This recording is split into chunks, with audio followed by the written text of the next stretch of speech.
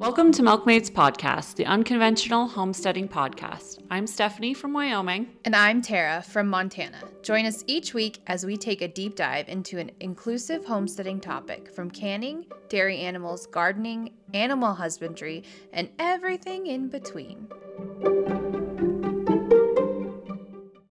It's Milkmaids, Part 2. Part 2, honeybees. Hopefully, this will be the last of the honeybees episode for now. Yeah, you spent a lot of time doing this. Oh my God. Like I said, we should sell it as a book, honestly. It's seriously, I don't think I wrote a research paper in college this long. No. Like, right. And then here's the thing, like when you're an adult, you actually want to do these things, which is ridiculous. And then at the same time, you're like, okay, I need to get out of this, but this is enough. We love our listeners, so I say we, like I did anything. It's very cool to research and learn. Yeah. I've just been Deep. Suffocated by bees. Yeah. It's like, if I'm sitting down and taking a break at all, I'm like Googling something about bees or looking at my book, you know what I mean? Which is nothing against bees or the podcast or anything, just speaks to my obsessive nature, really. Oh, right. Yeah. Once you're in, you're like completely in. Yeah. This is my life now. Uh-huh. Again, It's brought just to who you I am. by bees, for bees, and all about bees. With a side dose of ADHD. Right. We just described our podcast very well. It's great. Join us. This one's going to be weird. I didn't do a shout out. It's snowing. I got Yeah, you stuck want on to a talk about hill. your day? I love that I'm not even home and I'm calling you about my problems. Like I could even do anything about it. Right. You in Wyoming, please come here and help me with Vanny DeVito. Vanny DeVito. So, yeah, I don't know why I decided to go to town on the only day it has snowed significantly, but I was like, you know what? I need to be a better mom. I need to spend time with my child, which is also your fault, Stephanie. Right. Peer pressure. Right. Yeah. You're very good about doing that at the library. So I was like, I'll take my kid to the library. It'll be fun. And then I read online last night because I was feeling guilty. Like, oh, take your kid for hot chocolate. It'll be fun. And so I did that. It was great. And then I'm heading home and my tires are completely bald, mind you. Right. And I knew that I had to excel to get up this hill. And then I got stuck in the middle of it because this guy was in the middle of the road and I had to stop my van completely. Right. Because this person who's probably not from here, almost hit me. So I was stuck there for a good 20 minutes until these dudes had to come. They pull up with their little electrical van and then another big truck behind them. And they're like, do you need help? I was like, yeah, I kind of am driving a van and I'm stuck. So it's embarrassing, number one. You don't want to be a burden. Right. I never ask for anything. And then they go to get out of their car. And then they come over and they're like, okay, we're going to push. So they start pushing on the van. And then they look up and right directly in his face is my Danny DeVito sticker on my van. Naturally. And they all start laughing. I kind of forget that I have that sticker on there. And I'm like, they're laughing at me. Right. I'm a joke now. A joke. Oh my And then gosh. I realized what they were laughing at. But good news, I got unstuck. And then I had to call you immediately after. Guess what happened? Right. Yeah. And you made the joke that me and my kid are sitting in the van waiting to be rescued more than we're driving it. And it's not always the van. You've had a series of car problems, but the number of times that you and this one specific child are stuck together in a vehicle not doing anything else but waiting. Right. Is really it's a situation. Statistically unlikely, but it happens. All the time. You know what he said too? He's like, uh-oh, we need help again. And he just kept saying that. That's what he said, your kid? Yeah. Oh my God. Uh-oh. We need help. Here we go again. Yeah. And he's like, every time a car went by, they didn't check on me. Because, of course, it's a steep hill. So they didn't want to stop. I don't blame them. Yeah, I guess I get that. But, you weren't just hanging out on the side of the hill for fun. No. Yeah. Right. Everyone for themselves here in Montana right now. Right. To be fair, it's not a fast road, though. I was going to say, I used to stop for people all the time. Yeah. Back when I was, super naive and whatever. Right. The number of full-grown men that I've stopped for. Right. There's no reason I shouldn't have been kidnapped. I think about that in hindsight, too. I'm like, I listen to too many murder podcasts. I'm sorry. I mean, I've picked up and drove around more hitchhikers than I can count. Bless your heart. Yeah, What was I thinking? Anyhow, but I wouldn't have stopped for you either. Other than it is a slower road, so I would have been able to see it's female.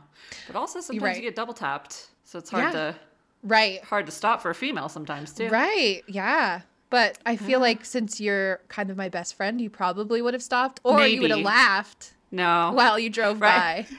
You'd be like, ha, you dummy. Bye. Bye. I would have given you a ride, but this pregnant roly-poly is not pushing Danny DeVito anywhere. No. Sorry about it. No. Yeah, you're not helpful to me. Sorry about it. 6 big men were very helpful to push my van up.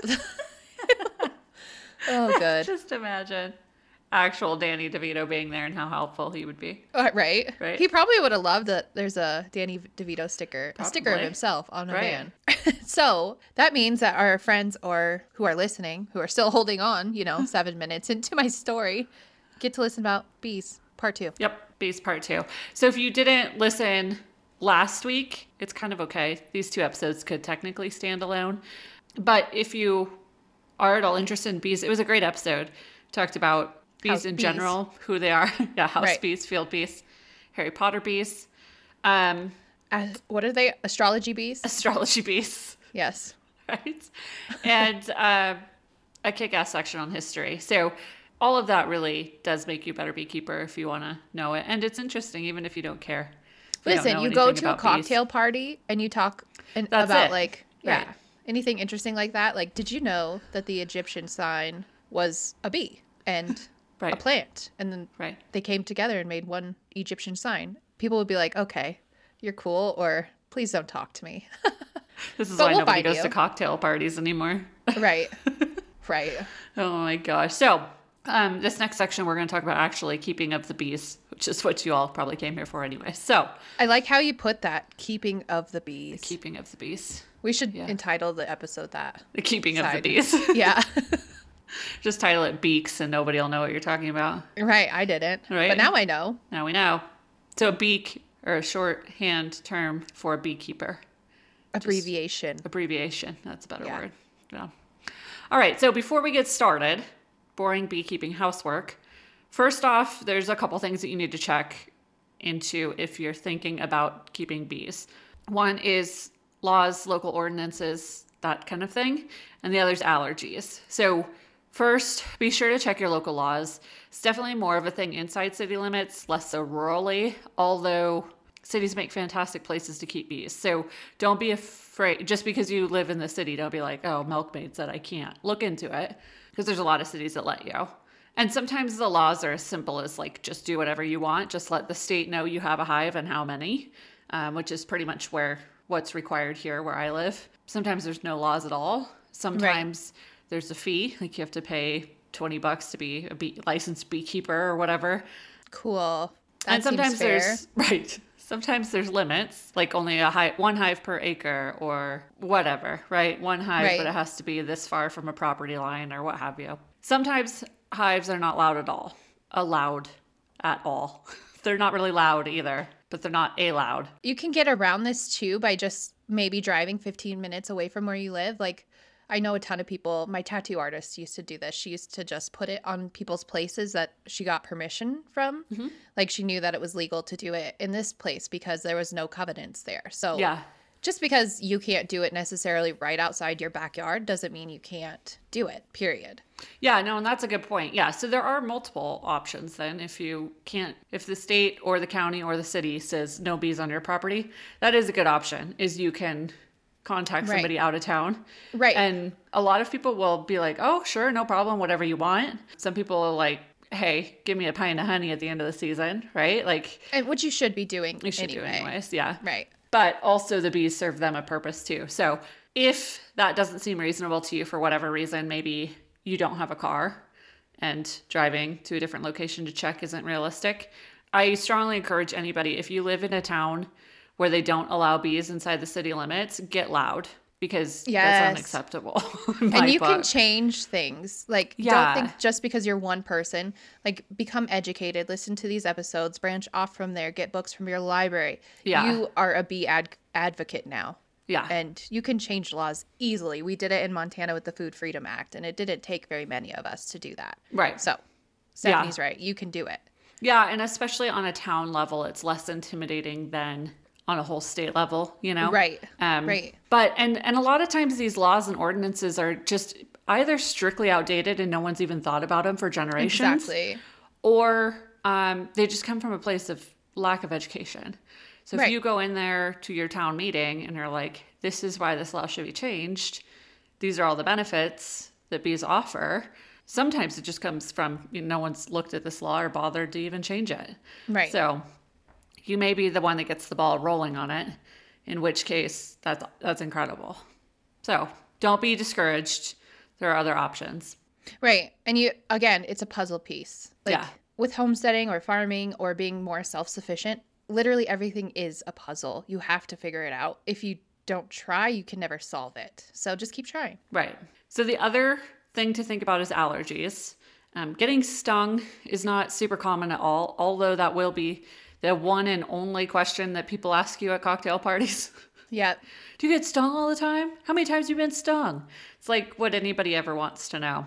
Have you been stung before? Yeah, but once, since we've had bees in 3 years. Right. And here's the thing. I got stung in the garden, and I like literally put my hand around the bee as I was harvesting. Yeah. Like the bee had no other choice. I wasn't even beekeeping.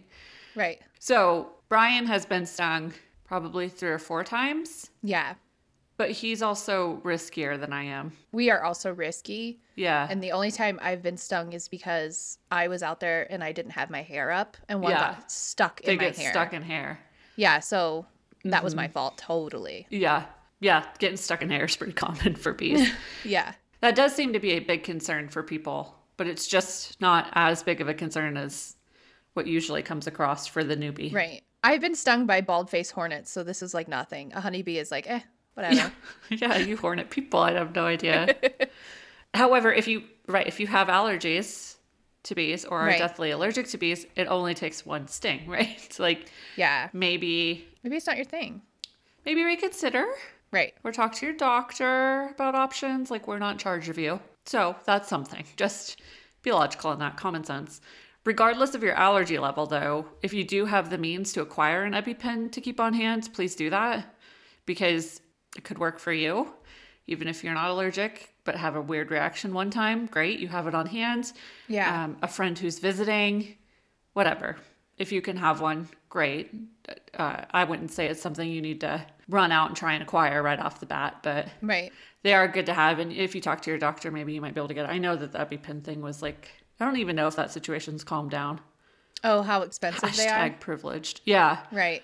Yeah. So anyways, it may or may not be realistic. I don't actually know at this very current time.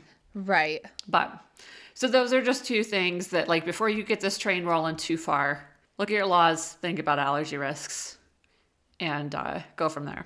Yeah. So and don't, like, when you're placing your hives, don't place them near where kids play, things like that. You just it's not logical to have it near a play place in a park. You know what I mean? Right. Don't take it down to your city park. Yeah. Right. Use your brain. Yeah, for sure. Simple as that. So into hive equipment, we'll talk about the most common one and then a side note one, but definitely the most common type of hive is the Langstroth hive. This is the one that you'll see on commercial operations. Also the one similar in concept to like a broiler. It's what you're going to find the most information on. Right. When you YouTube beekeeping, you're going to find Langstroth hives, right? So simply for that reason, it's something I recommend always starting with whatever has the most resources and branching off from there. We'll get into other option though. So how a Langstroth hive works, again, audio platform on something that truly should be visual. She's going to act it out for you. Right. If you look at my hands, the easiest way to describe this is it's simply a bunch of boxes stacked up on top of each other, right? Mm-hmm. And on the bottom, we'll start at the bottom, you'll find a bottom board that's just really what it sounds like, seals off the bottom of the hive. And sort of along the bottom apparatus, there's the entrance, right? And a lot of times you'll want what's called an entrance reducer. And this is a bar that simply inserts into the entrance of the hive. And then it has a couple different settings as far as how big you'd like the entrance to be. And you'll monitor and change that throughout the season. We'll kind of talk about that in a little bit. This is where it gets complicated to describe too, because what this apparatus looks like through the season changes. So it's hard to hard to figure out where to start. But for an established hive, one that you've had going either the whole year or year 2 or whatever, there's typically 2 brood boxes. Brood boxes can also be called deeps or deep supers. These boxes contain 10 frames, usually 10. Some people do 9. 10's very common though. The bees use these lower boxes to lay and raise their brood, and store some of their food as well for the winter season. And it's kind of like a general statement because through the season, this changes as far as like the ratio of brood to food. But typically this is where the babies are, right? On top of the brood boxes, then you'll find what's called honey supers. Sometimes they're just called supers and sometimes they're called shallows. These boxes also contain 10 frames, and this is where the honey for harvest is made. So they're more shallow, as the name would indicate. They're also shallows and mediums as far as size goes. Some people get mediums. We've always done the shallows. The reason they're shorter than the brood boxes, despite the fact that they do really serve the same purpose, but when they're full of honey, they're so flippin' heavy. And if you had a full-sized one up there, it would be truly a lot to handle. Not to mention, they make the honey at the top of the hive. So it's above at least me anyways, it's above my leverage point, right? It's more like up at my shoulders that you have to lift this huge box off of the top of that. So that's really the only reason that they're a smaller box. So if physical strength isn't your number one quality, you may consider doing the shallows instead of the mediums for sure.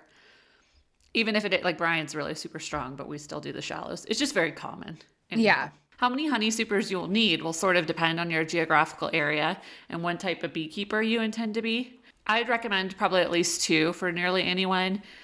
If you're in the south with a longer growing season, you'll either have to stay on top of your honey harvest to make sure that your bees always have room to build and store honey, or just get more supers. If you're in the north like us, 2 boxes very well may get you the entire season. So basically, you just need to make sure they have room. If you have 2 boxes, you can rotate, pull one and put a new one on and harvest that, and then switch it back out again. Right. If you're lazier or time restricted, just add more on top.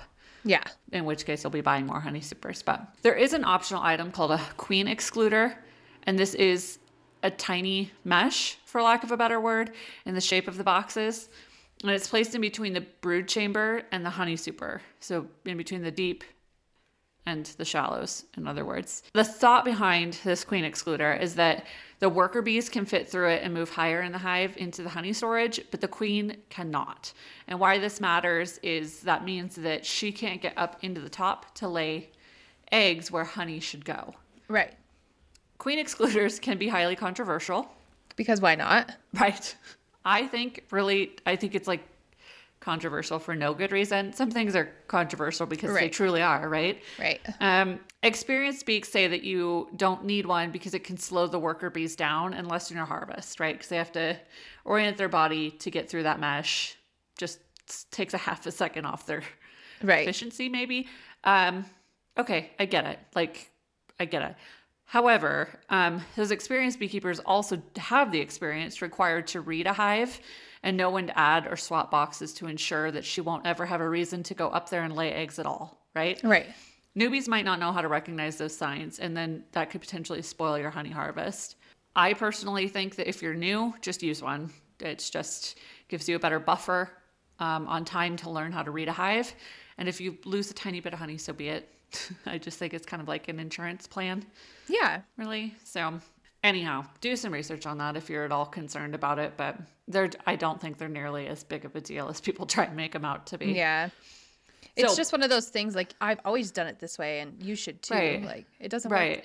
Real life does not work like that, my friends. No. And it's interesting too, like what each niche kind of decides is the big ticket item. You know what I mean? Right. And queen excluders seem to be the thing in the beekeeping world. But good. Back to the hive assembly. On top of your honey supers, you'll have an inner cover which seals things off. And then on top of that, there's an outer cover, and that just protects against the elements. So that's pretty much the construction of the general hive. Diving into a hive box for a second. Like I said, there's usually 10 frames. And a frame is sort of what it sounds like. It's really just a wooden rectangle. They're kind of built in such a way that they sit into the box just so, but that's really all it is, a wooden rectangle. Inside the wooden rectangle is a sheet of foundation, like a picture would be inside of a frame, right? The foundation, then, is a thin rectangle that's purpose is to provide a foundation for bees to build beeswax comb to fill with honey, brood, bread, etc. This is, again, such a bizarre thing to not have a visual component to. Yeah. But, you know. We're trying our best. We are doing it. The foundations come in a lot of different varieties, and this, people tend to have kind of opinions on too. Again, if you're doing 3D chess version of bees and are that experienced, then maybe it matters. But anyhow, there's multiple different types, multiple colors of plastic, and also a straight up true beeswax are both options. And of a lot of experienced beekeepers think that the true beeswax is better. And maybe it is, it probably is, honestly, because it's the natural way to go, right? We don't, in the homesteading world, and surely on Milkmaids here, we try to avoid plastics for a whole bunch of reasons, but I'm going to contradict that, and I'm going to advise that you go with a black plastic. And a note on that is that plastic does have a light coating of beeswax on it already, so you will have that separation between the honey and the plastic regardless. The reason I recommend black, even though it doesn't seem natural like the beeswax, is that it makes it much, much, much easier to see these tiny little white eggs that the queen lays. And the more experienced in evaluating your hive you get, the easier it'll be for you to spot them on natural beeswax too. But the black provides a nice contrast between the black foundation and the white eggs. And that'll just help you train your eye faster on being able to find them. And we'll talk here in a few about why it's important to be able to find eggs. But the black foundation does make it a lot easier. A note on the Langstroth hives in general, the frames and foundations, the entire thing has been designed with quote unquote bee space in mind. And bee space, I think, is the coolest. So it's a term used to describe 5/16 of an inch, which is super, so specific. Super normal, right? So this exact measurement, though, is crucial, and it's the main reason why these hives are so successful. So if the space is less than that in any given area of the hive, the bees won't be able to move through it freely, and they'll just seal it off. They'll glue the whole thing shut with propolis. It's just an area of weakness for them. If they can't get through it, they're not interested. Okay. If the space is larger than this, they'll build an unnecessary comb called a burr comb, just to fill the space. First, this is work that they are doing on spacing issues rather than building you extra honey, right? Which is what we're here for. Right. So it's rather wasteful. And secondly, this extra comb or propolis, depending on whatever they decide to fill the space with, makes it more challenging to work inside your hive because the frames are no longer sliding how they should be, and you've got to break apart a bunch of work in order to open a frame, and then they have to rebuild it. So it's just one of those things. The Langstroth hive, though, is built such that the spacing is exactly 5/16 of an inch. Yeah. Which is pretty cool, I think. Yeah. Pretty fascinating. And they had to troubleshoot that too to figure out the exact 5/16. Right. To figure out what that bee space is, which is really, again, one of those little, there's your cocktail party fact, in my opinion. Yeah. It's kind of an interesting thing. So the other type of hive that kind of exists out there, definitely in smaller numbers, is called a top bar hive, which is what Tara has. Yeah, actually we have 5 made. We use 3 currently. We also do have a Langstroth that I bought my husband, but the reason we started with top bars is because they're so easy to build, and then also it's just a lot cheaper to start with if you can do that. So it was just a better option for us because at the time we couldn't afford Langstroth hives. So yeah, that's what we have. And so I'm going to talk about the equipment for top bar beehives. It's a less common type of hive, and they are so much less common that only one of 4 beekeeping books that Steph has even mentions them. So we're just going to cover them briefly just because this is what I have and what I started with. And I love mine because they have observation windows, so we can just did I show you that, Stephanie, when you were here? Yeah, I actually, not all top bar hives have that, but I think yours are pretty cool for that. Yeah, that was definitely Doug's invention. And one hive built comb over it just because they didn't like the very minimal light that was coming through, I guess. Yeah. and then the other one didn't, just because it seems to be like better sealed. No light was coming through because we can open it and close it. It's just really, really cool to be able to see the bees working. Yeah, totally. And then we didn't have to disturb them as much because we didn't have to actually open it up to check on them. So I liked that part. I'll take a picture of that. Our bees are currently dead, so it's not even fun to look in, really, but we still have comb in there, so it is kind of neat to see that. Right. So they're in some ways wildly different and in some ways exactly the same. I've seen them be made out of like plastic barrels. Some people just grab scraps of wood and make what they can, and some people get really intricate with it. So you can pretty much make them however, as long as it's following the same basic ways. The main difference is the construction and orientation. They are designed more in like a horizontal fashion so that the bees are building outwards instead of up. Yeah, they're not going up. So they're going to the side, I guess you could say. Again, it's really hard to like share on an audio platform. I know. But follow along. And this is like sort of like a triangle, and it's elevated off the ground. They also don't have frames in the same way that the Langstroth hives have. These hives actually mimic a style of beekeeping in Africa.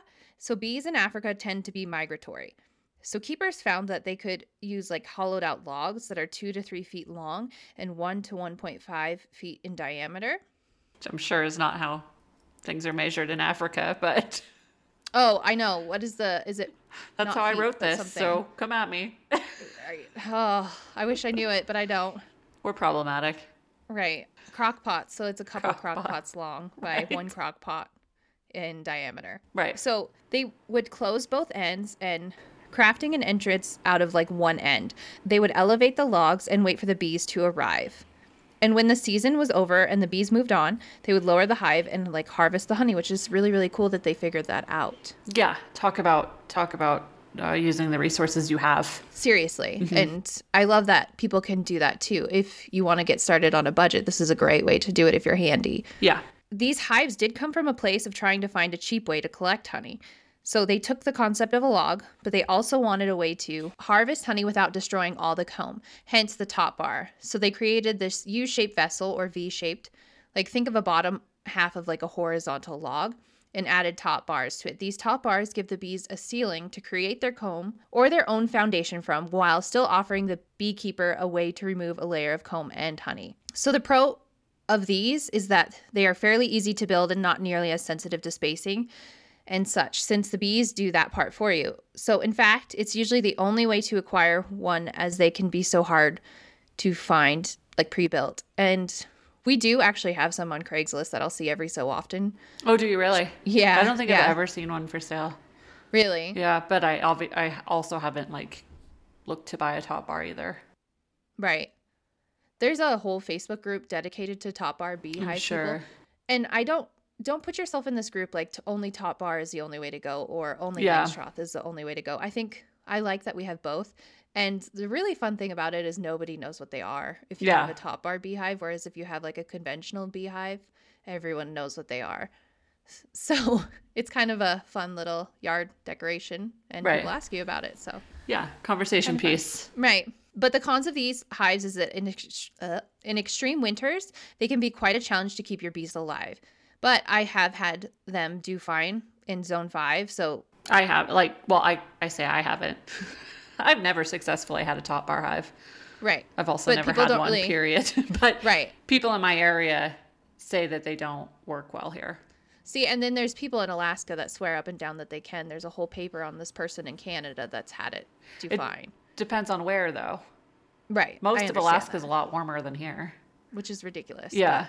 Yeah. So I guess just look around. Again, top bar beehives, I don't know anyone local to me that actually has any besides us. Yeah. So you can't just ask local people because they're going to be like, well, I don't even know what that is most of the time. Yeah. I mean, some people have tried it. You never know. Right. And yeah, if you have the means to do both.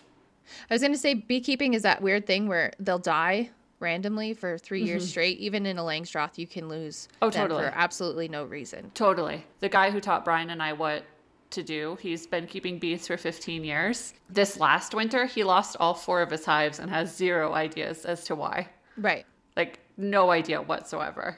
And he's been doing this for 15 years and can't figure it out. So bees kind of are something that sometimes you're going to have success and sometimes you just won't. So don't necessarily, just because your neighbor said don't do a top bar, don't necessarily take that as gospel, but just know that I guess that could be potentially an issue, and do some research on it further, I guess.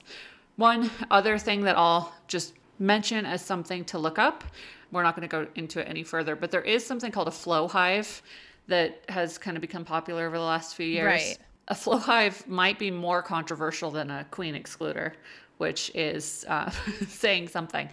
They, in concept, are incredibly cool. The principle of them is that they kind of more mimic a Langstroth hive in the sense that they're a vertical construction. But I mean, the marketing on them is that you can harvest honey without opening the hive, right? So you manipulate this bar and all of a sudden the honey just flows into a jar, right? Yes. Which in one respect is really flipping cool, right? People will argue that the way it works is it like breaks the comb, and people argue that sets the bees back too far, that they're inefficient or what have you. There's also been question, no one in my area has done one before. And when I talked to this guy that was really experienced, he was really interested if they'd work. He would be kind of concerned about how that moving mechanism would work in the cold here. If it would seize or break or what have you. Not that he was saying that would happen. That was just like his thought, I wonder if, right? Right. Hopefully we'll be able to update you on this. Our neighbor just up the hill from us just started into beekeeping, and he got a couple of them. Oh, wow. So Brian's been helping him just out of being nice, not just because of the flow hive. But I'm interested in this. Let me come over. Yeah. Also, Brian's been helping him get started on bees. But so my point is the guy is very open on letting us see how it's working, and that's cool. That kind of stuff. So hopefully we'll be able to update on that. But I didn't actually do notes on that one. That's just if you're shopping, maybe Google that one too. Right. At some point it'd be fun. Well, we'll see what happens with his up the road. Mm-hmm. As I say, that's kind of one of those things that I like to buy stuff like that just to try and experiment with and see. So maybe we'll have a episode on the flow hive all by itself at one point. But so those are the main two types of bee hives anyhow. So we're going to talk about equipment now. Regardless of your hive choice, the basics as far as management and how bees operate are relatively the same. There are a few other things that you will need as well to just get started. A smoker. A smoker is so important. Smoke calms the bees and makes it safer and easier for you to work in the hives. All a smoker really is a can to hold the fire and a funnel on top to direct the smoke. They usually have an air puffer on the back of it that you can use to control how much smoke it releases. The cool thing is that there's this company that makes like burlap bags local to us.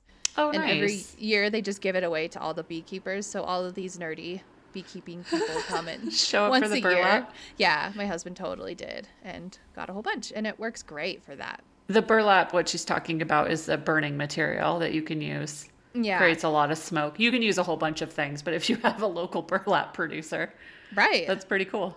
It is. Yeah. And I love that they see a need for the scraps to be used that way. Yeah. And then a hive tool. These tools are so versatile and inexpensive that it just makes sense to have one. A hive tool is really just a metal bar with different notches and protrusions used for different purposes. So you can use them to scrape wax, loosen and remove frames, adjust boxes. Lots of uses for this one. And it looks like ours is yellow, and it looks like a little paint scraper type thing. Yeah, like a paint scraper met up with a crowbar, maybe. It's amazing. Yeah. Yes. That's a good way to describe it. Yeah. So a bee brush. This is not like mandatory, but it's so nice to have. A bee brush is a wand of long, super gentle bristles, and it's used just to move bees around in a gentle way that doesn't tend to aggravate them. Again, if they sting anything that's a mammal or something like that, they're going to die. So you want to prevent less stress for them, and you don't want to lose a lot when you're doing this. Bee clothing. There's just no way around this. Buy a suit. Don't be a hero. Don't be a hero.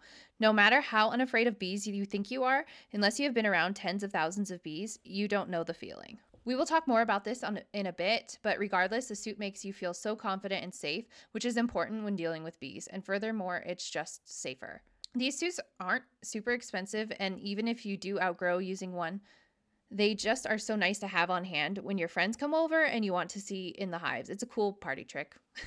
Totally. They are big white canvas head-to-toe suits. They have zippers, Velcro, and elastic that keeps all entrances sealed off.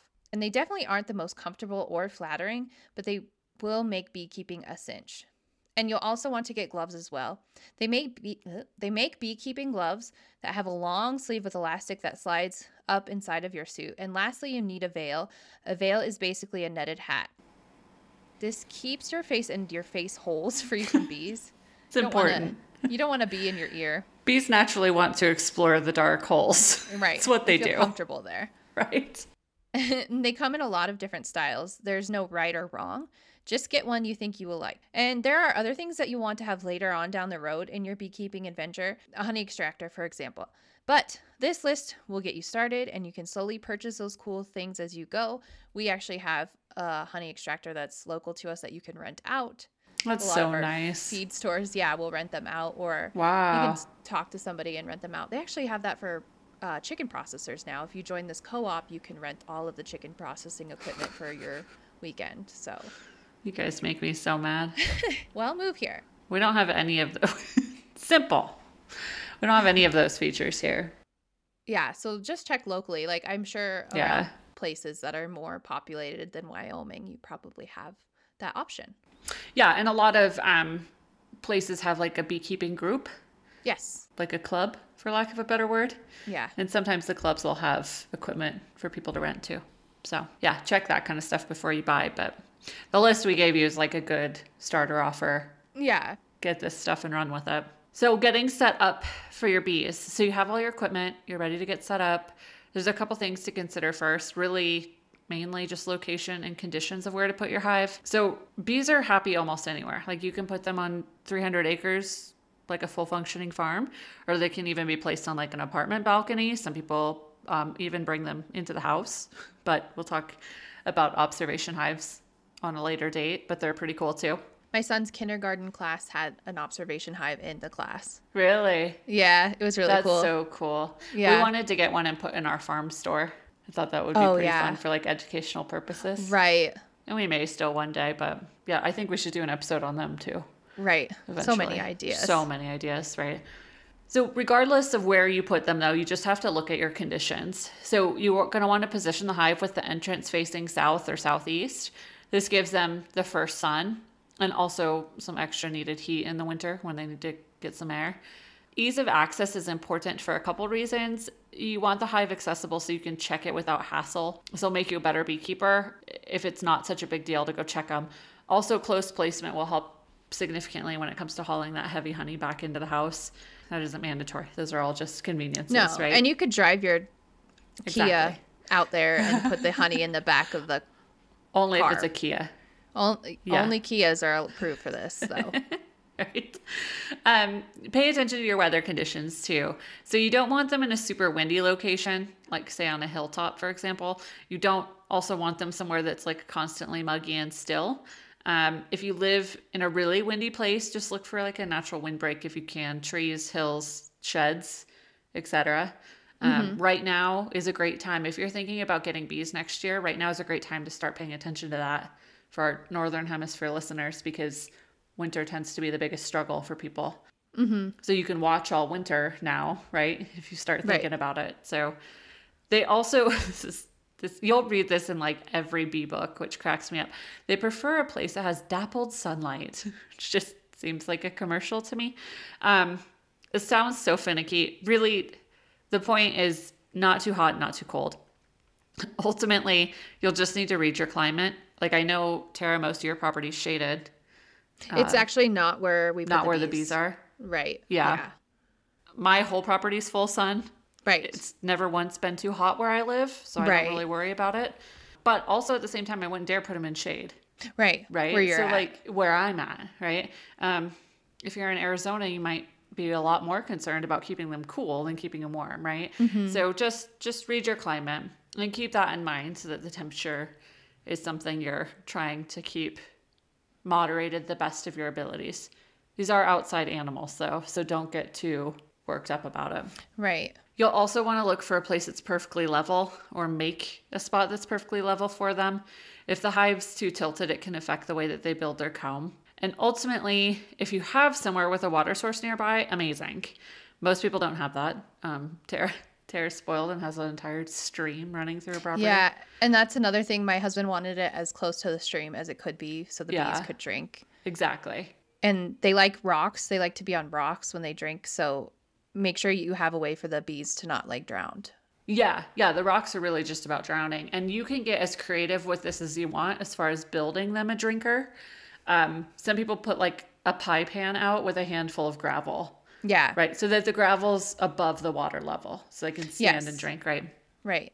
Some people will like buy a bird bath and make these gorgeous like marble or broken glass mosaics inside. Yeah, right. You can get as creative with this as you want. Marbles. Mm-hmm. Yeah. We use a chicken drinker and we put rocks around the edge of it. Yeah. But that way we can fill up a 5-gallon chicken drinker and it works for a while. Yeah. Sort of it works situation. Great. Yeah. We have a irrigation ditch that runs through the heat of the summer anyways, not far from us, but it was one of those decisions that it was like, well, if we take them all the way to that end of the property, it's going to make them harder to check. Right. So, and not close to the garden either. Exactly. Yeah. And I like that convenience. A, I enjoy watching them, and B, they can work on pollinating my food easy. Yeah. Which is important. So, I'm going to bring up something that you're not going to like, but I have to. You're terrified of bears, and I'm going to talk about bears for a second. Okay. Bears really do love honey. I live in a place that is really bear heavy, and I've been really lucky for several years. So we don't have electric around our beehives, although we probably should. Yeah. And it's good to do this if you know that bears are going to be an issue. Do like 5 strands of electric fence. Electric fence is not that hard. If you need to listen to our fencing episode, please do so. But yeah, if you know that bears are going to be an issue, get on that right away before you even put bees in there. Yeah, protecting your hives is important. And even I've seen like on Facebook groups like elk taking hives apart. Not that they're trying to get the honey, but like it's just it's a good thing to scratch on or what have you. We do have ours ratchet strapped onto a stand that we made. Yeah. This will not stop a grizzly bear. Right. But it would deter, or not deter, but potentially save our hives if a deer was scratching on it, per se. Okay. Yeah. Right? But we don't have ours electric either. One time I was trying to move a pig and the pig got out. Did I tell you about this? I remember that. That was last summer, right? Yeah, she was due with her first litter and nothing ever goes easy for us. So I was trying to move her, but she can't see because of her ears. Yes. And she went directly under our top bar beehive and it got stuck on her back and she totally dumped it. Oh, and Doug was so mad. I was like, well, I couldn't direct her, but yeah. Turns out they were built really well, so it was fine. And there was no bees in it. So could you imagine an angry sow running around with bees everywhere? Running around with the hive on her back and the bees stinging the shit out of her. It'd be horrible. I'd just go back in the house. I'm done. I tried. I don't know what to do here. Oh my God. So, I mean, protect against bears and pigs. Yeah. Yeah. Or ants. If you have ants going in, we have a top bar, so we just put oil on the legs and they got stuck in the oil. I guess it was tire. I guess it was tar on the bottom of the legs. Yeah, there's a whole people have problems with mice too. The pest, again, I think that will be an episode in the future, like bee parasites and pests. But if you're having problems with any of those things, know that there's solutions out there. There are. Wait for our episode whenever that comes out. Right. You can't cover it all. It's already a 2-parter. I had to really restrain myself to keep it down to 2 parts. So far in our bee series, we've covered the ins and outs of the hive, the colony, and the bees themselves, and also the history. So we've talked about the different equipment that is available and how to get it set up. So now we're charging forward into acquiring bees and how to care for them and reap the rewards. Finally, all about that honey, right? Mm-hmm. That's what we're here for. Right. And the wax. Yeah. Choosing your bees. There are many different breeds of bees, and which one you would choose will vary based on what you are looking for and your climate. The 2 most common breeds are Italian and Carniolan.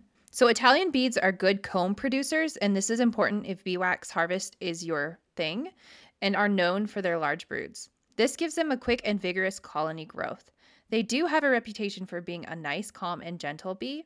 The toss-up on them is that they tend to maintain a very large winter colony size. This is great for heat and general winter survival, but they do need more honey stores for all those mouths, and this can require you to supplement feed them if you have a long winter.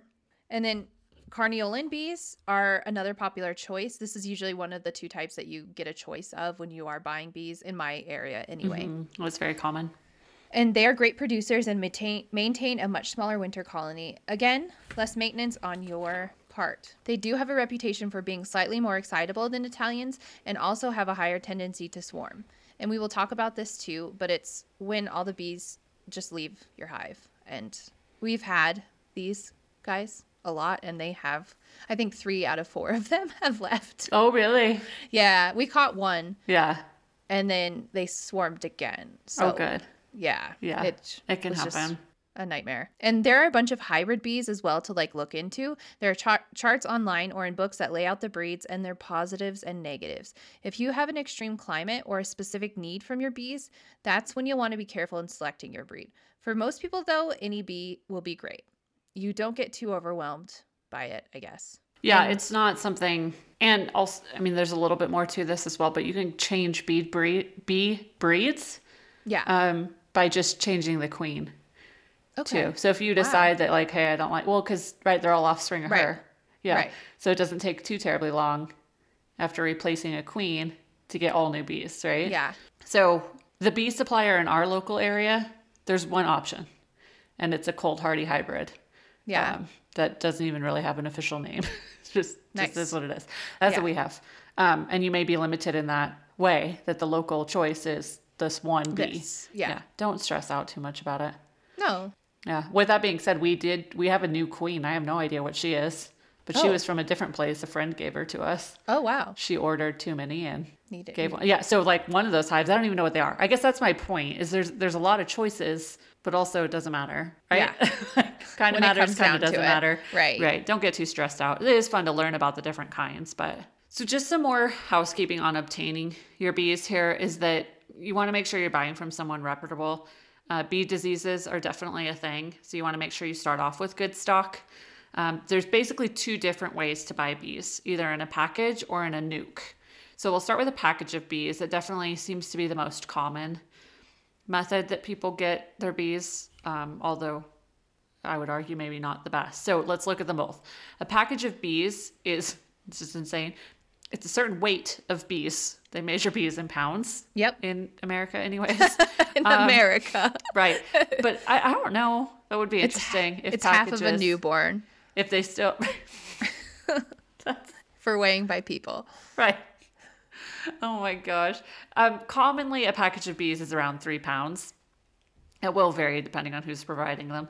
But that usually works out to be about 11,000 bees in a single queen, which is... I just think it's funny to scoop out bees and put them on a scale sort of situation, right. But that's kind of how it's done. You owe me a quarter of a pound of bees. A quarter of a pound of bees. Yes. Right.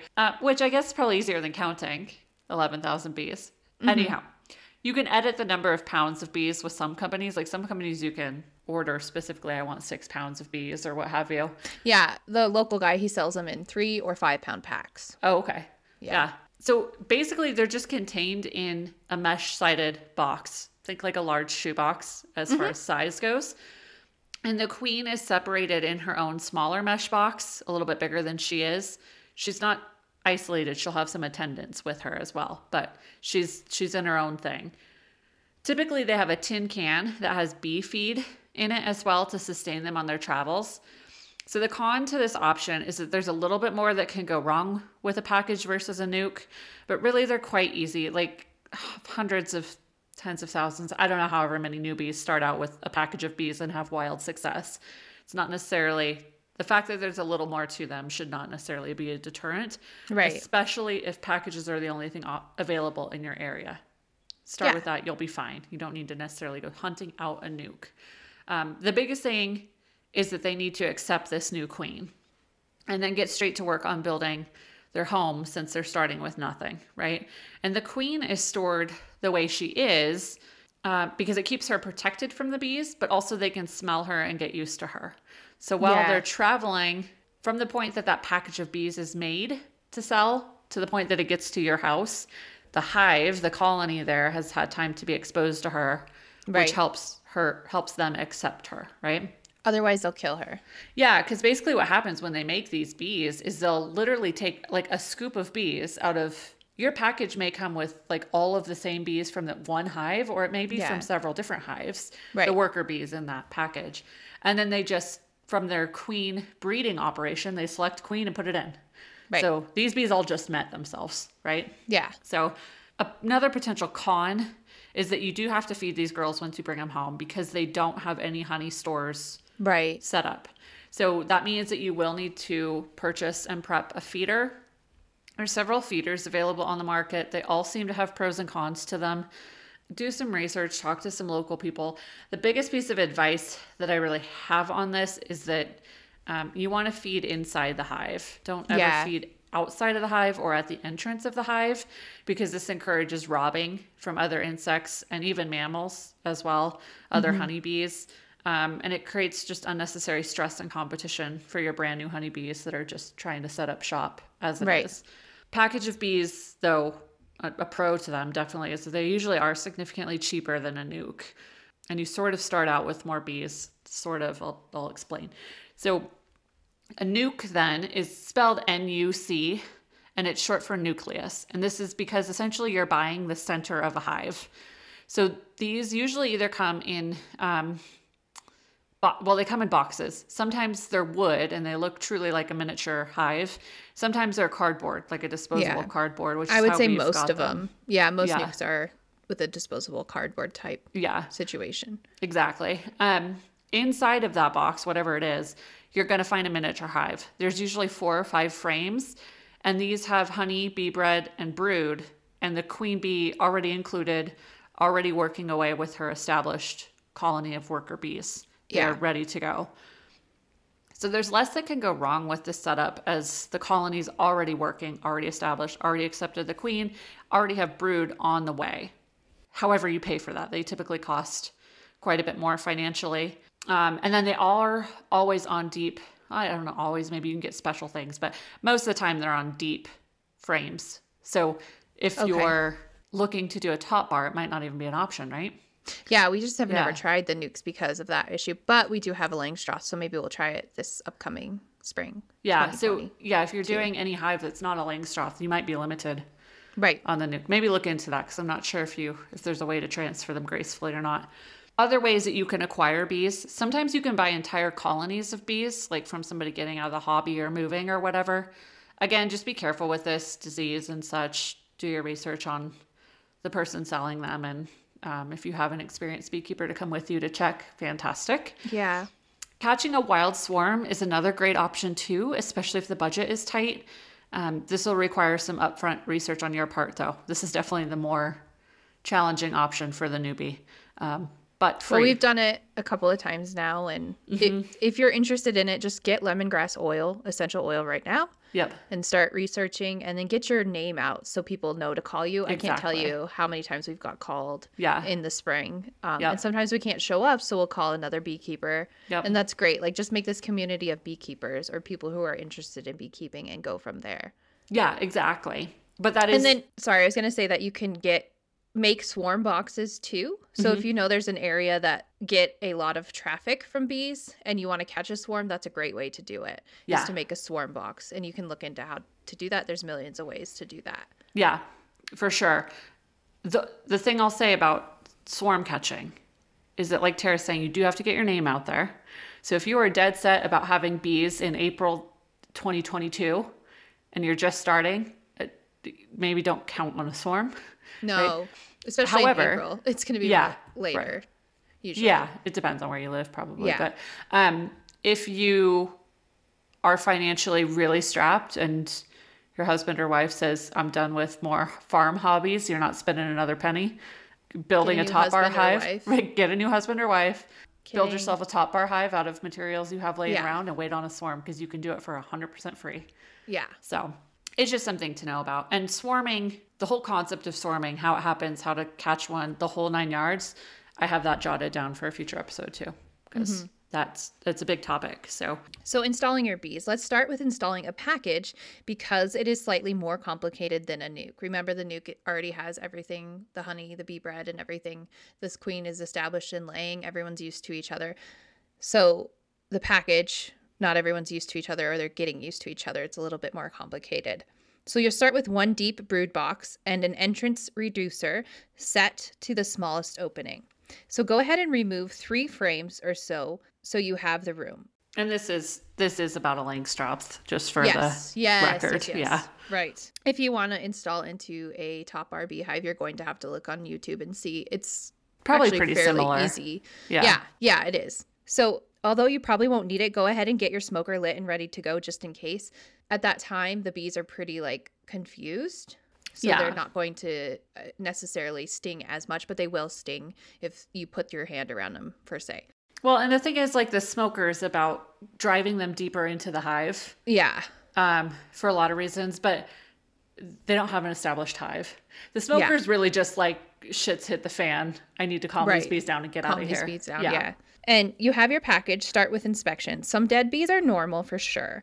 If there's an inch of dead bees on the bottom, you need to call your supplier. So some people will let their bees sit in a cool location for an hour after transport, and you'll just want to read your bees the best you can. And a note on transport, don't go with your kids and take all of your kids and then put the bees in the car and then warm up the car with your kids. Our suppliers are always please leave your kids and pets at home. Yeah. If you can, because it's not a great situation to mix all of these, and you want them to stay cool so they're not super active. Yeah. When you're transporting them. That is worth talking about, because as a newbie, I was panicked about them. About picking them up. And I kind of wanted Brian to go do it by himself, but I sucked it up and went anyways. I thought there was going to be bees all over the car. I mean, no, really, it's definitely not like that. No. And we were going to take the pickup, and I made sure we had a situation that they could stay contained in the bed of the pickup, because I did not want them in there. When we arrived, the guy had them separated significantly from his actual hives.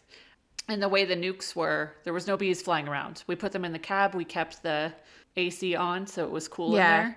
And there was zero issue. So, yeah, your kids and pets don't need to be there, because chances are there's bees, like you're saying, flying around at the person's property or what have you. You don't need a kid knocking the lid off of a bee box or package or whatever. And the supplier doesn't want to worry about your kids and your pets. It's a liability. Yeah. Right. At the same time, it's not it's not nearly as big of a deal as you might think. At least I thought it was going to be a massive deal.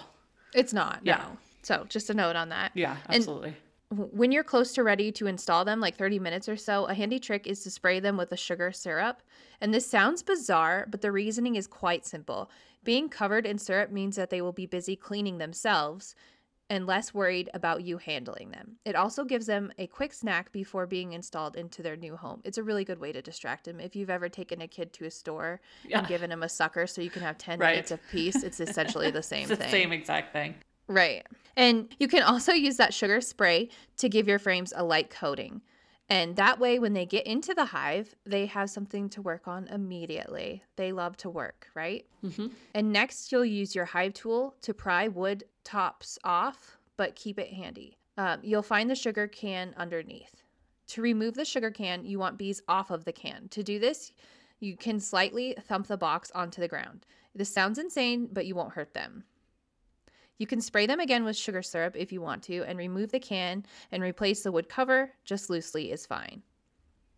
Now to remove the queen. The queen cage is usually attached near where the can is, and you'll definitely see it. And the cage typically has one end that is filled with candy, and it's usually one of those little colored marshmallows in our case. Mm-hmm. That's the typical. Marshmallows are the most common for sure. Right. And one time we had a supplier not put, it was half of one of those marshmallows, and just add another one. Right. Oh, no, the queen got out. Oh, before we even got there. Oh crap! We just didn't notice. So that was a disaster because the queen got away, and the supplier didn't want to replace the queen. Oh, it was seriously? Totally their fault. Yeah. So that was a nightmare. That can definitely happen, although I will say it's rare. We just stopped buying from that supplier because obviously they're not doing a good job. Well, what's interesting too is when Brian did this split on the queen that I said I don't know what it is. Yeah. she came obviously in her own little box with a cork because she just came by herself, right? Yeah. So you were supposed to take the cork out and put a marshmallow in. Right. Brian was like, I don't know, overexcited or not thinking through or whatever. He took the cork out, put her in, closed up the box, and walked away. Oh, no. So I was like, oh, how'd the marshmallow go? And he's like, oh, crap, I totally forgot, you know? And she was fine. It actually turned out to be our best hive this year. Right, right. And the reason behind the marshmallow is that they'll eat through it by the time that the pheromones are released to the bees so that they're used to it. That's like usually what they figured out. Yeah. But if you still have the queen and stuff, I would just keep moving forward, even if something crazy happens, but do contact your supplier. Be like, hey, listen hopefully up. They're better than ours. Right. To install the queen, look up a visual on this and decide the method you are most comfortable with. Some people use a staple or a nail off the package to hook her cage to a frame. This is what we usually do. And you can usually also use a rubber band and strap her cage to the frame. Either way, you need to suspend the queen in the cage onto the frame. And you'll want to put the queen cage frame near the center of the hive in a Langstroth hive.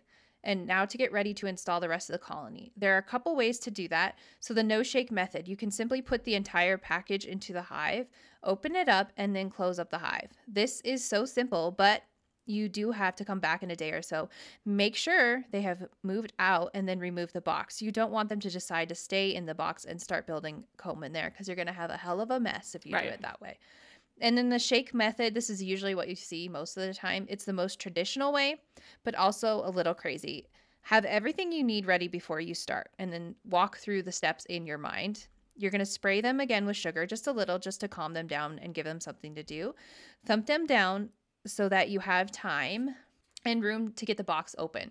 Then you're going to remove the lid, invert the box so the opening is at the empty space where you remove the 3 frames and start shaking. A quick downward thrust is a good start. So you're going to go just thrust it down, I guess. So you're going to go, she goes silent and acts it out. I acted it out. This is not a video platform, Tara. I pulled a Stephanie. Yep. But if you look on YouTube, you're going to find a video of it. You got to be hardy with that shake. I was going to say, please do not attempt this without watching a YouTube video because you're right. You have to be way more aggressive with this whole process than you think you would ever survive from. Right. And it's like when you watch the very first, at least for me, I was more on the fence about the bees. I will say that. Yeah. I was more like, that's a little scary, you know? And then you watch these videos and you're like, you have to do what? You're kidding me. You do what? Yeah. What? The more videos you watch, the more comfortable you get with it. And then once you've done it once, it's not that big of a deal. No. A side-to-side dump can work well too. You want to move quickly because the longer you have the top of the hive open, the more bees that are escaping. And once you have the majority out, set the package in front of the hive entrance. Hustle to add your inner cover to the top of the hive. This method goes from calm, contained bees to relatively chaos. But don't worry, you're doing great. You're doing a good job. And it's just part of it. This is like the wildest your bees will ever be because they're just not organized like bees should be. Yeah. And most likely just because they have no idea what's going on.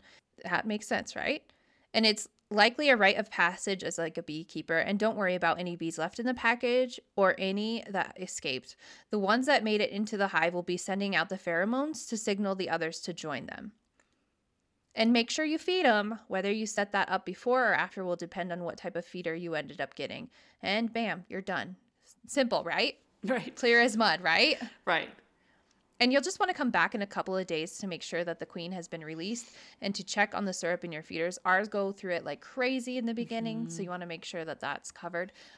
This is a trick that we've been doing because we are chaotic people. We leave honey back. So if some of the bees die, like we've lost a couple colonies now, we'll leave frames in there for them to eat, and we won't have to worry because they clean it up. Right. And then they also are eating that honey. It's really fascinating. Yeah. So that's if you have like if you've had an established hive at one point. Right.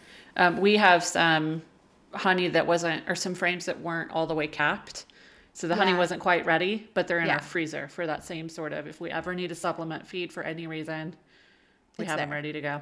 Yeah. But when you're just starting, you don't have that luxury. No. Yeah. So now to install a nuke, it's much, much more controlled. You'll open up your hive and remove the most of the frames so you have space. It's important to keep the nuke frame installed in the same order in which they were in the nuke box, and orient them in the center of your new hive. Again, remember nucleus. You can inspect these frames as you remove them from the nuke and into the hive, and you look very fancy and like you know what you're doing if you do this too. Hold it up. Yeah. Like, yes, I know exactly what I'm looking at. And you're looking for feed storage, brood, and especially the queen. If you can't find her, no worries. If you see brood, chances are good she's there and working. And now add the remaining new frames on the outside of the nuke, filling the rest of the box. Install the covers and entrance reducer as well, and you're done. Nukes are as simple as that, moving frames from one box to another. Yeah, we much prefer them. Yeah. But you do pay for them, so it's a trade. Everything's a trade-off. Yeah. So observing your hive, we're going to kind of go through the rest of this fairly quickly. The point of this was to get you guys started. We got you the equipment. We got you the bees. What more do you want? Right. But there are some just general observing things to look for and know. But this is like the cliff, right? So start down the rabbit hole. So when you're first starting out, it's good if you do have the time. It's not mandatory to check once a week. This just helps you build knowledge, because a lot of this stuff is you just have to see it. Yeah. So if you don't, like the first year we had bees, we didn't have time. I think we got in there like 3 times the entire year. Yeah. And we lucked out and everything was just fine. But It did set our learning back, I think. So you want to make sure you have all of your gear prepped and ready, your smoker lit, etc., before you even start digging around in your hive. So when you get to your hive, go ahead and blow some smoke in the entrance. And then a quick tip is don't stand at the entrance itself. It makes you threatening. They feel like they need to protect that opening to the hive. So just stand to the side. You're going to lift one side of the cover and blow a little smoke in there. Wait 10 seconds or so before moving forward. And once you've smoked them, you can set your smoker down and remove the covers. One thing I can't not say, this should be Tara's line because you're the firefighter. Yeah. One of the ladies that has helped us throughout the years is actually a fire chief. And she was here and she like, before we hadn't even made a mistake. And she's like, now listen here. You know what I mean? But this thing is a can of fire, right? It's literal fire. Right. A lot of times you're beekeeping in the summer. Don't set this thing on the ground of dry grass. Right. Have somewhere secure. We, it was Brian's idea. It was really smart, but he has a big, huge galvanized bucket that he can hang the thing on so that it's isolated from everything else. And then he can add water to that bucket whenever he's done. Oh, you know what I mean? To put the smoker out. So we have cinder blocks near ours. So obviously cement can't catch on fire. Right. We make sure that the grass is always weeded down around the area. It's just one of those things that you may not think about until you're standing there and you're like, oh shit, where am I going to put this thing? Right. Now they're all smoked and waiting for you and you have no place to put it. You're just holding the can of fire. Yeah. Right. So you may find also once you get in there that the parts of the hive are stuck together. This is super common. It's usually either propolis or wax. This is where your hive tool comes in and you can just kind of loosen things up. Mm-hmm. Whenever you're in the hive, the more you break, the more they have to fix. So when you're moving around in there, and the more they have to fix, the less they're working on honey. That's the whole point. Yeah. So just use some sense, but also if you've got to open it, you've got to open it. You got to break stuff up. That's super normal. So now to examine the frames, you're going to start with the outside frame first. Use your hive tool to loosen it up if you need to, and then gently wipe the bees out of your way if there's bees on there before grabbing the frame. So you don't want to get stung. And you also don't want to kill any of the bees for obvious reasons. Also, you start killing bees, the other bees are going to take note. Yep. And be like, hey, alarm. There's a threat. Yeah, exactly. And if you do start seeing that they're getting all riled up and smoking is only working so much and you're getting overwhelmed, close them up. Come back another day. Exactly. Yeah, good advice. Basically, just take your time, move slowly and gently, and you'll be just fine. So you're going to start with the outside frame, most likely because there's going to be the least amount of bees on it. Remember, because they work from the inside or the middle of the hive box out. Yeah. So by removing this frame, you're going to get less offense from them for sure. But then it also gives you plenty of room to where now you can examine the other frames with less disruption. So now you can move into frame 2, slide it into the opening, frame 3, slide it down, that kind of thing. Yeah. So that you don't, I guess it's just a less disruptive way of doing things rather than pulling the center frame out, right? So what you're looking for once you actually get in there, several things, and not in no particular order, but finding the queen or proof of the queen is going to be a top priority to you. So sometimes, especially when you're learning, and if you have an unmarked queen, finding her can be super hard to do. And some people just are really good at it. Brian found the queen really easily. I always kind of struggled with it. I do too. Until I saw her and got good at, you know what I mean? Like, it's like definitely training. Once you see it, then it's a little bit easier. Yeah. To identify. I did watch a ton of videos. I thought I was prepared. No. There's just a lot of bees. It can be really hard. Yeah. And then it's just chaotic sometimes. So. Yes. And I tend to get a little nervous. And yeah. Ultimately, the actual finding of the queen itself is just icing on the cake. The truth is, if you are identifying eggs and brood, you know you have a queen. And eggs in particular confirm that the queen has been there in the last 2 days at least. Yeah. Because remember, they only stay eggs for about 3 days and then go on to the next stage, right? So if you see the eggs, you know that you have a queen working at least fairly recently. And the eggs are just tiny little white spots, like think of really small rice. Just hold the frame up to the sun. Sometimes you need to tilt it to examine the cells. But again, this is where that black foundation comes in handy. They're really easy to see in there. Then you're also, well, not then, just in general, you're going to be looking at the frames for brood and food. So look them over, see what's going on, make some mental notes of brood to food ratios between the cells. Keep in mind there's about 7,000 cells on a single deep frame, so generalizations are fine. These ratios are going to change throughout the season. It's just good to kind of see, look, make notes on. If it's different next year, you know something may be going on, that kind of stuff. You'll also want to inspect the brood. So are the cappings on the cells healthy? Are they sunken in? Are they perforated? If any of that is the case, you may have some issues, some sort of disease going on.